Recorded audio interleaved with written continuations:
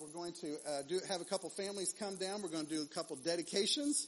So Andrew and Bethany, if you all would come down with Clark, and you can stand on this side, and Kyle and Amy, you'll come on down here with your three youngins.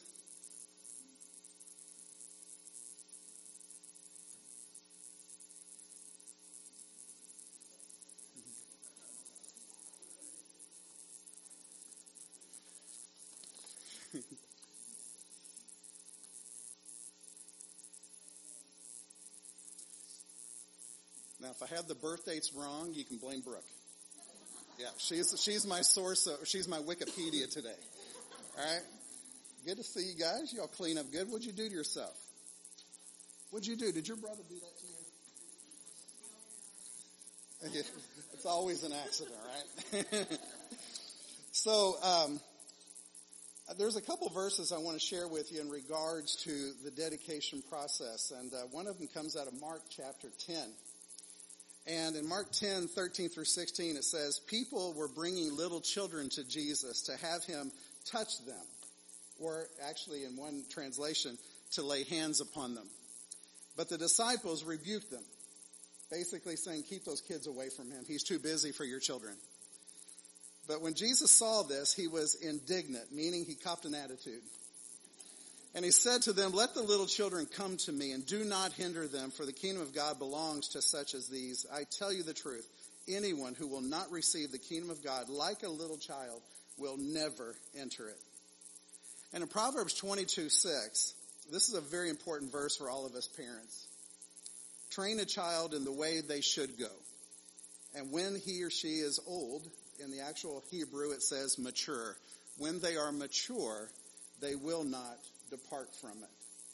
So that should always give us hope that they just haven't reached maturity yet. Otherwise, they would be following our orders, right? In Deuteronomy 6 through 9, it said, these commandments I give you today are to be upon your hearts. Impress them upon your children. Talk about them when you sit at home and when you walk along the road and when you lie down and when you get up. Tie them as symbols on your hands and bind them on your foreheads. Write them on the doorframes of your houses and upon your gates. So there's a lot more scripture to this. This is something Jesus wants. He wants us to bring our kids to him, dedicate them to him, and then to raise them up in a way that honors him and glorifies him. And so these two families have come today asking if they could do this publicly. And so there's two parts to this. One, I'm going to ask each of the families, each of the parent couples, some basic tenets of the Christian faith and to see if their commitment is there to raise these children in a way that honors God. And secondly, the other phase, which is also very important, is that those of us in the congregation also have a commitment to doing all that we can to encourage them and to pray for them and maybe to babysit their kids or something, or to whatever we can to come alongside of them and give them the strength they need to carry out this dedication. And so I'll be asking for your input as first. So first I'll do Andrew and Bethany. And to both of you, I just ask, do you promise to do all you can to raise this little one, little Clark, in the presence of God and his nurturing grace, in the ways of Christ, that he may know him himself one day? Do you promise to guide him in that direction? And do you all promise to support Andrew, Bethany, and Clark in this endeavor? Do you promise to pray for them and to encourage them? And when necessary, babysit Clark. Smother him with gifts every Christmas and birthday. And do all you can to let him know that there's a God out here who loves him. Do you promise to do that? Very good. And so what we'll do is I'm going to lay hands on Clark while he's asleep. And then we're going to just ask for a prayer for him, okay? All right. Gracious Father, we lift up Clark to you and pray that your grace is upon him and your spirit is within him, and that you will use every day of his life to draw him closer and closer to yourself. May you protect him, but may you not continue to overwhelm him, Lord. Let him fall occasionally, that he may become stronger and stronger in his faith and in his walk. But bless this family, Lord, and let them know that you are always with them. You will never leave them nor forsake them. In Christ we pray. Amen. So to Kyle and Amy, I asked the same thing, but not in the exact same words because I have a bad memory. Do you all promise to do all you can to raise your three young ones in a way that honors God and glorifies him and just dedicate yourself to them that you may point them in the right direction that would bring God glory. And so I introduced you. This Caleb's the oldest. His birthday is July the 4th, 2010. I forgot to mention. Clark is November 7th, 2017. Xander is September the 26th, 2013, right? Is that right? Do you remember that day? Okay. And then Natalie is December the 18th of 2017. She's brand spanking new, still has a price tag right up here behind her. Yeah. But do you all promise to do all that you can to support them? But with your prayers and your words of encouragement, you promise to babysit or to feed and to smother with gifts and to do whatever it takes to show them the love of Christ. Do you promise to do that today? Awesome. So we'll do. Come on up here and give me another hand. I've only got two. So you can double up here and okay. Father, we pray for all three of these little ones that your grace is upon them and your Holy Spirit within them. Pray that you will use every day to make your presence known to them as you draw them each to yourself. Bless this couple, Lord, with the wisdom and the patience they need to do their best to show them the ways of Christ, to love them in a way that you will be pleased with. And may you always watch over this family, never leave them nor forsake them, but always show them grace. In Christ we pray. Amen. Very good. Congratulations. Congratulations to you. I'm going to trip and kill myself here. Yeah, they call all the time when Clark can't sleep, and I just preach to him, and this is what happens. Yeah. What can I say? It's a gift. All right. Now I'm going to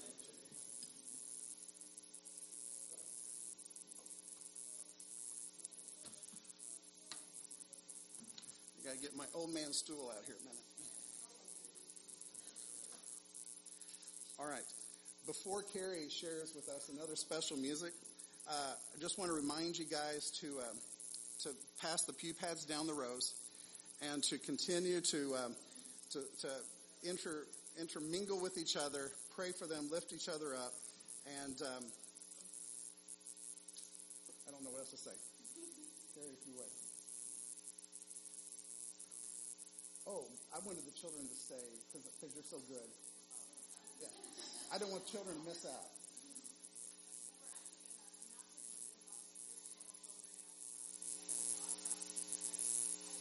By the way, I love everything it means, everything it stands for. Sorry, Doug. Victory over the grave, victory over everything, right, that we're afraid of. Everything that Satan says we're subject to, we're not, because of this Sunday. And that message to me means so much. And so as I thought about what to sing today, I maybe chose a non-traditional song in terms of Easter, but I don't think it is. If you really think about what the disciples must have felt between Friday and Sunday and the fear that the enemy wanted them to be subjected to, but God overcame that.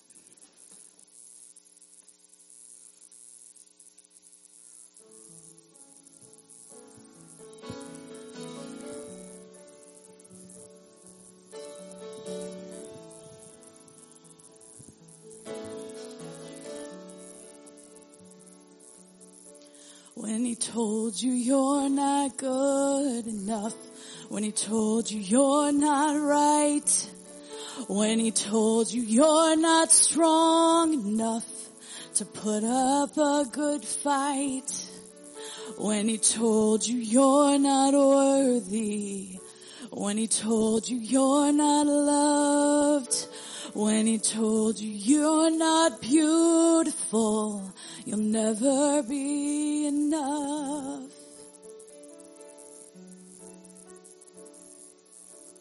Fear, he is a liar. He will take your breath, stop you in your steps. Fear, he is a liar. He will rob your rest, steal your happiness, cast your fear in the fire, 'cause fear, he is a liar.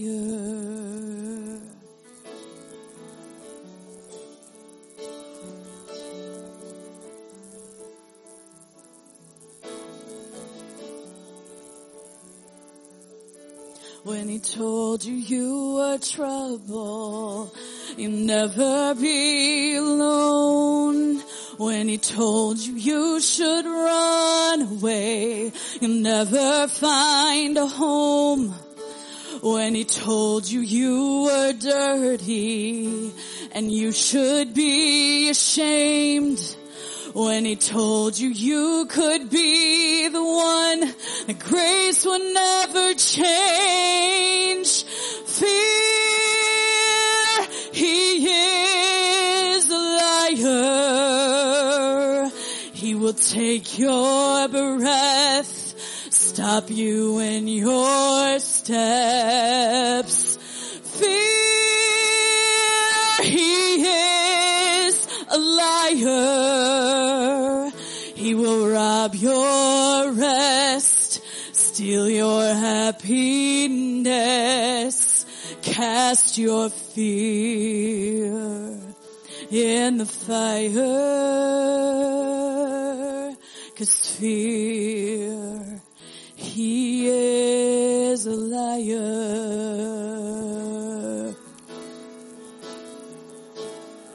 Let your fire fall and cast out all my fears. Let your fire fall till your love is all I feel. Let your fire fall and cast out all my fear. Let your fire fall till God's love is all I feel. Oh, fear, he is a liar. He will take your breath, stop you in your steps. Fear, he is a liar. He will rob your rest, steal your happiness, cast your fear in the fire. 'Cause fear, he is a liar. 'Cause fear, he is a liar. Awesome. Thank you, Carrie. Children, you all are dismissed for Children's Church. If you're bold enough to go. We'll try. You all have fun too. Gavin, I think you're too old. I'm just kidding. All right. So, today is Easter Sunday, if you didn't know it already. This is a big day in the life of the church. It is a big day in the life of our God, and it's a day of celebration that we should continue to remember and never forget. It is also the conclusion of our series on the Lord's Prayer. And this was, I believe, strategically planned, but I intended it for it to end last week, but then God threw us a curveball and had us do 2 weeks on the what, and so here we are today getting ready to close out, studying the why of the Lord's Prayer. And in recent weeks, we've done a lot of digging into this particular prayer. I mean, who else has spent 7 weeks studying the Lord's Prayer, right? That's just kind of crazy, right? But we did that, and today we get into the why. Why is it that we have the Lord's Prayer? Why is it that really we have prayer at all? What is the purpose behind it? What is the significance or the relevance to it? What is it that God intended for us to get from prayer? And why is it that we should feel compelled to do it every time we get a chance? Well, I'm not going to get into those answers. I'm just kidding. We're going to do our best. But really, when it comes to prayer, the purpose of prayer is to be connected. It is to be a lifeline for all of us. Prayer is supposed to be relevant in each of our lives to the point that none of us should be able to fulfill this calling as children of God without some connection through prayer. It's something we're all going to require. To really give you an illustration of this is how I see it. One of my first trips, mission trips, I think it was definitely to Haiti. No, it was Jamaica. We did a mission trip to Jamaica. It was miserable. But while there, we built a home for a young lady who had 7 children and was single. It was just a little 4 walls that we put up. But we had lots of power tools to cut the boards and such, but we had no power, no electricity. So in true Jamaica fashion, up in the mountains, they are very creative and bold. But what they do is they have this metal hook it looks like a coat hanger, but it's a lot thicker and a lot stronger. And it's wrapped with duct tape. And on the end is a power cord, a power cable with a plug-in. And they take this and they throw it up over the electrical wires. And they hook that to the wires. And for some crazy reason and way, I don't understand electricity, but you're able to plug in your saws to that. And that was the craziest thing I've ever seen in my life. But they do this stuff all the time. And I thought that that's really kind of what prayer is. It is hooking on to the power source. And we all have to do this on a regular basis because we don't have the power to get through what we need to get through without that connection to the source. Let me give you another example. It was about 1986 when I was closing out my time in the military bands. And we were doing a show in Savannah, Georgia on the boardwalk. Beautiful area. Beautiful town. And it was their 4th of July celebration. They anticipated about 250,000 people to be down there on the boardwalk that day. And the military band's job was to set up and to perform while the fireworks are going off, right? And so here it is about 7:30, 8 o'clock. We're doing the pre-music. And I have a solo on the song God Bless the USA, Little Greenwood, right? Can't go wrong with Lee Greenwood. This was a trombone version, and I did my absolute best. But the cool thing is that while I was standing up playing, I could hear my song, my music echoing down through the river, through all the shops and such. And people were not paying any attention, but that's not the point. I was playing in front of a really big audience, and it was cool. But my brother Scott lived in the area, and he was there, but all of a sudden he disappeared, and I couldn't find him. I didn't know where he was. I'm up there playing, every once in a while I get a measure to take a breath and to recover, and I'm looking around, and finally I saw him. My brother was standing on the fence overlooking the river. It was a steel fence. It had 2 little bit levels. He was standing on top of it next to a payphone. You young ones will explain payphones later. But here he was standing there with the phone in his hand, one hand holding on to the payphone so he doesn't fall, the other one with his phone up in the air, and it was the stupidest thing I've ever seen. And so afterwards I said, dude, what were you doing? And he says, I called Mom because I knew Mom would want to hear you. That's what prayer does. Prayer is a way of connecting to the Father, and it may be not just you connecting to the Father, but maybe connecting to the Father on the behalf of someone else. Prayer is highly relevant. And we oftentimes think, well, my prayers don't count. It's like voting. Well, what's one more vote? It's not going to count anyway because the Electoral College makes the decision. So why vote? But we have that same attitude about prayer. Why do it? Who am I that I should pray? Who is God that he should listen to me and care about what my thoughts are, my concerns, my problems? God's too busy for people like me. And first, I just want to tell you, you got some really bad theology if that's the way you feel. Because you know what? We have a God that loves you so much that I believe he does have a picture of you on his refrigerator.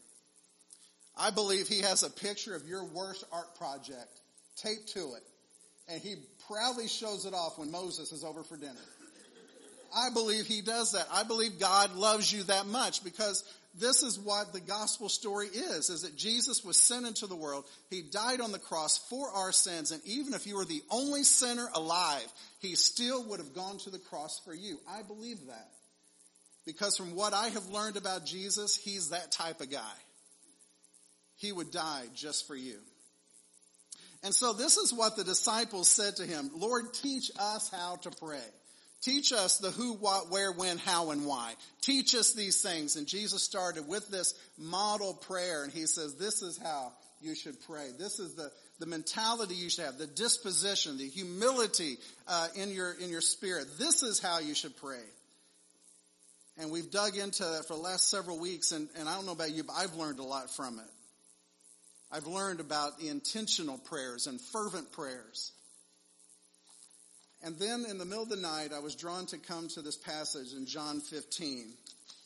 Because I believe this is how Jesus does it. He teaches this and he teaches this, and then it all pulls together in a way that only he can. And he started teaching the disciples about the vine and the branches. And I don't remember how many times the word remain is in this text. In the actual Greek, it uses the word abide. And he says over and over and over, abide in me and I will abide in you.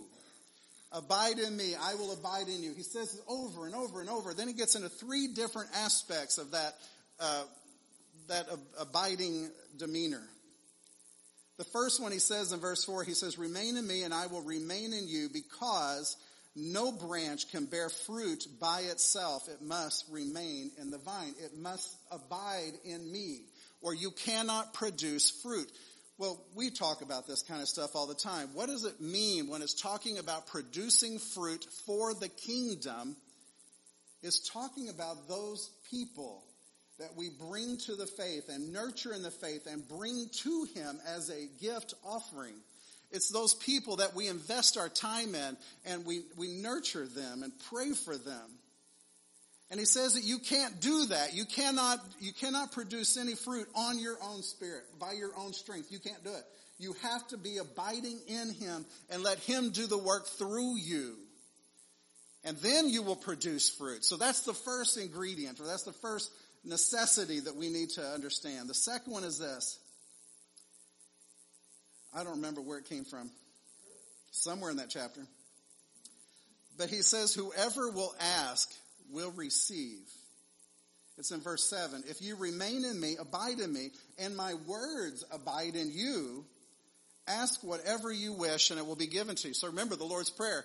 Thy kingdom come, thy will be done on earth as it is in heaven. Give us this day our daily bread. Forgive us our trespasses. We forgive those trespass against us. All of these things are prayer requests. And if you want those prayer requests to come to fruition, then what you must do is you must remain in him and let his words remain in you.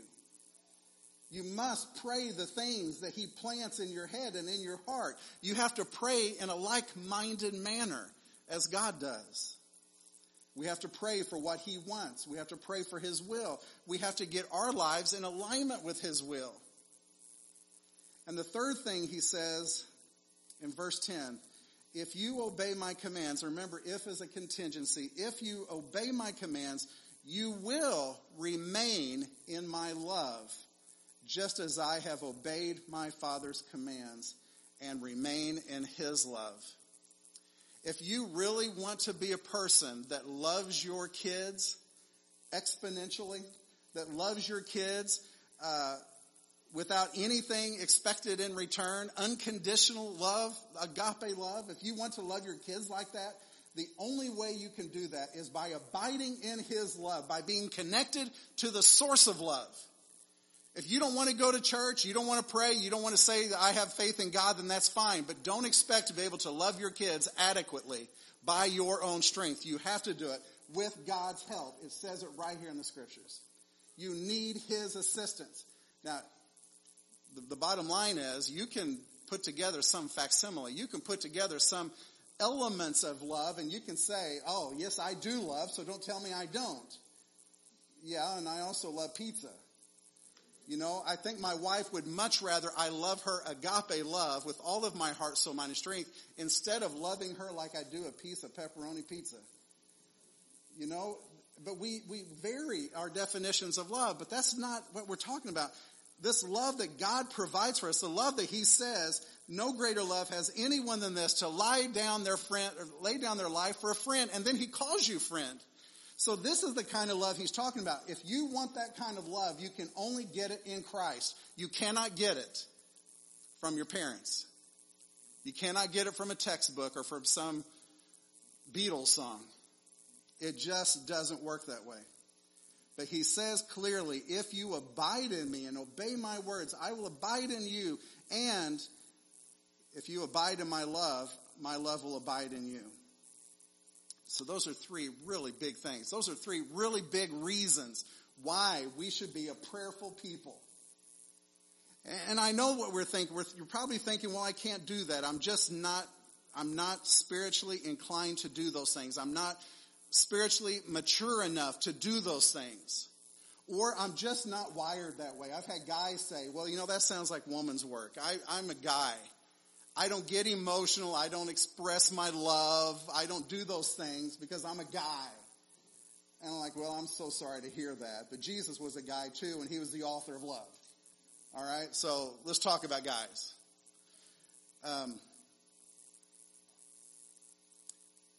But you see, as long as we have an empty tomb, we have hope.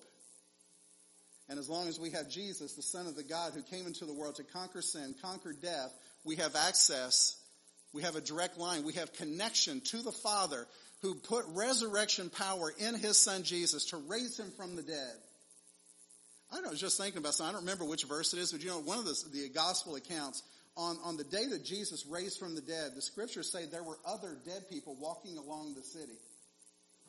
This resurrection power that existed inside of Jesus was so strong and powerful that even other people rose from the dead as a byproduct of God's power.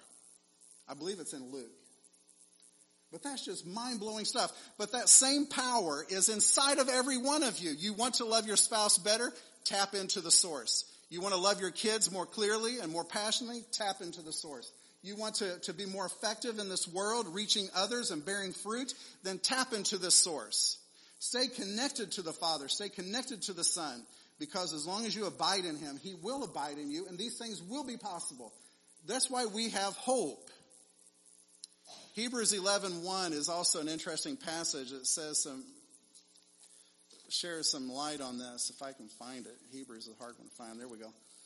In Hebrews 11:1, it says this, now faith is being sure of what we hope for and certain of what we do not see. You see, to me, faith is concrete. Concrete. This is what our faith is. My faith is concrete in the fact that if you turn to Christ, you will find him. If you repent of your sins, he will give you grace. If you ask him to show you how to love, he will give you love. But my faith is concrete. You can have that too if you desire it. But you have to desire it. He's just not going to give it away freely to everybody. You have to say, okay, God, I'm going to trust you for this one. I'm going to trust you and depend on you, and I'm going to stay connected to you because I believe that you can do this through me. So on this Easter Sunday, that's what I lay out for you, that prayer. I pray that you will be a people who pray, who stay connected to the Father, to the source of all things good. I pray that you will be a people who live by hope and live by faith every day, recognizing as long as we have an empty tomb, then there's a possibility that tomorrow may be better than today. As long as we have an empty tomb, I might be able to heal. I might be able to find strength. I might be able to find my way, or my kids might. As long as there's an empty tomb, I have a reason to keep praying. And that's what I want to encourage you today. I'm out of breath, so let's pray. Gracious Father, we are truly blessed by the redemptive work that Jesus did on the cross for us, individually and corporately. We are so humbled and thankful, Lord, for the Holy Spirit that works in our lives still today, convicting us of sin, making us aware that there's a God who loves us, and drawing us to yourself. Lord, we are so humbled when we get to see others profess their faith and baptize and get baptized into the faith.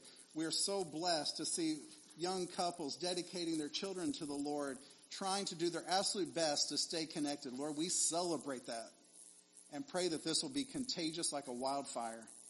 I pray that it will sweep through all of us, Lord, until we are so hungry for Christ that we can't hardly stand ourselves.